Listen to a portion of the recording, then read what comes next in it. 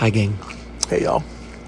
We're back here with another episode of Camp On the podcast. Woohoo. Today, we're doing a little, what is it, Cookie? ASMR. ASMR. We're eating cucumbers Now, Cookie, why do you think cucumbers are so good? because they keep you hydrated. How so? There's so much water inside it. I don't know the percentage, but yeah. it's definitely a high number. What are y'all talking about over there? We're doing a quiet podcast. Like watermelon. Like Watermelon's water. got a lot of water in it, too. Very true. Yes. Yeah. Well, remember, as you all are going around camp, yes, wonderful water sounds, as you're walking around camp, make sure that you're drinking lots of water. Yes, cucumbers are delicious, yes. but you also need to make sure you're supplementing that with some nice big gulps of water. Let me see if Yes.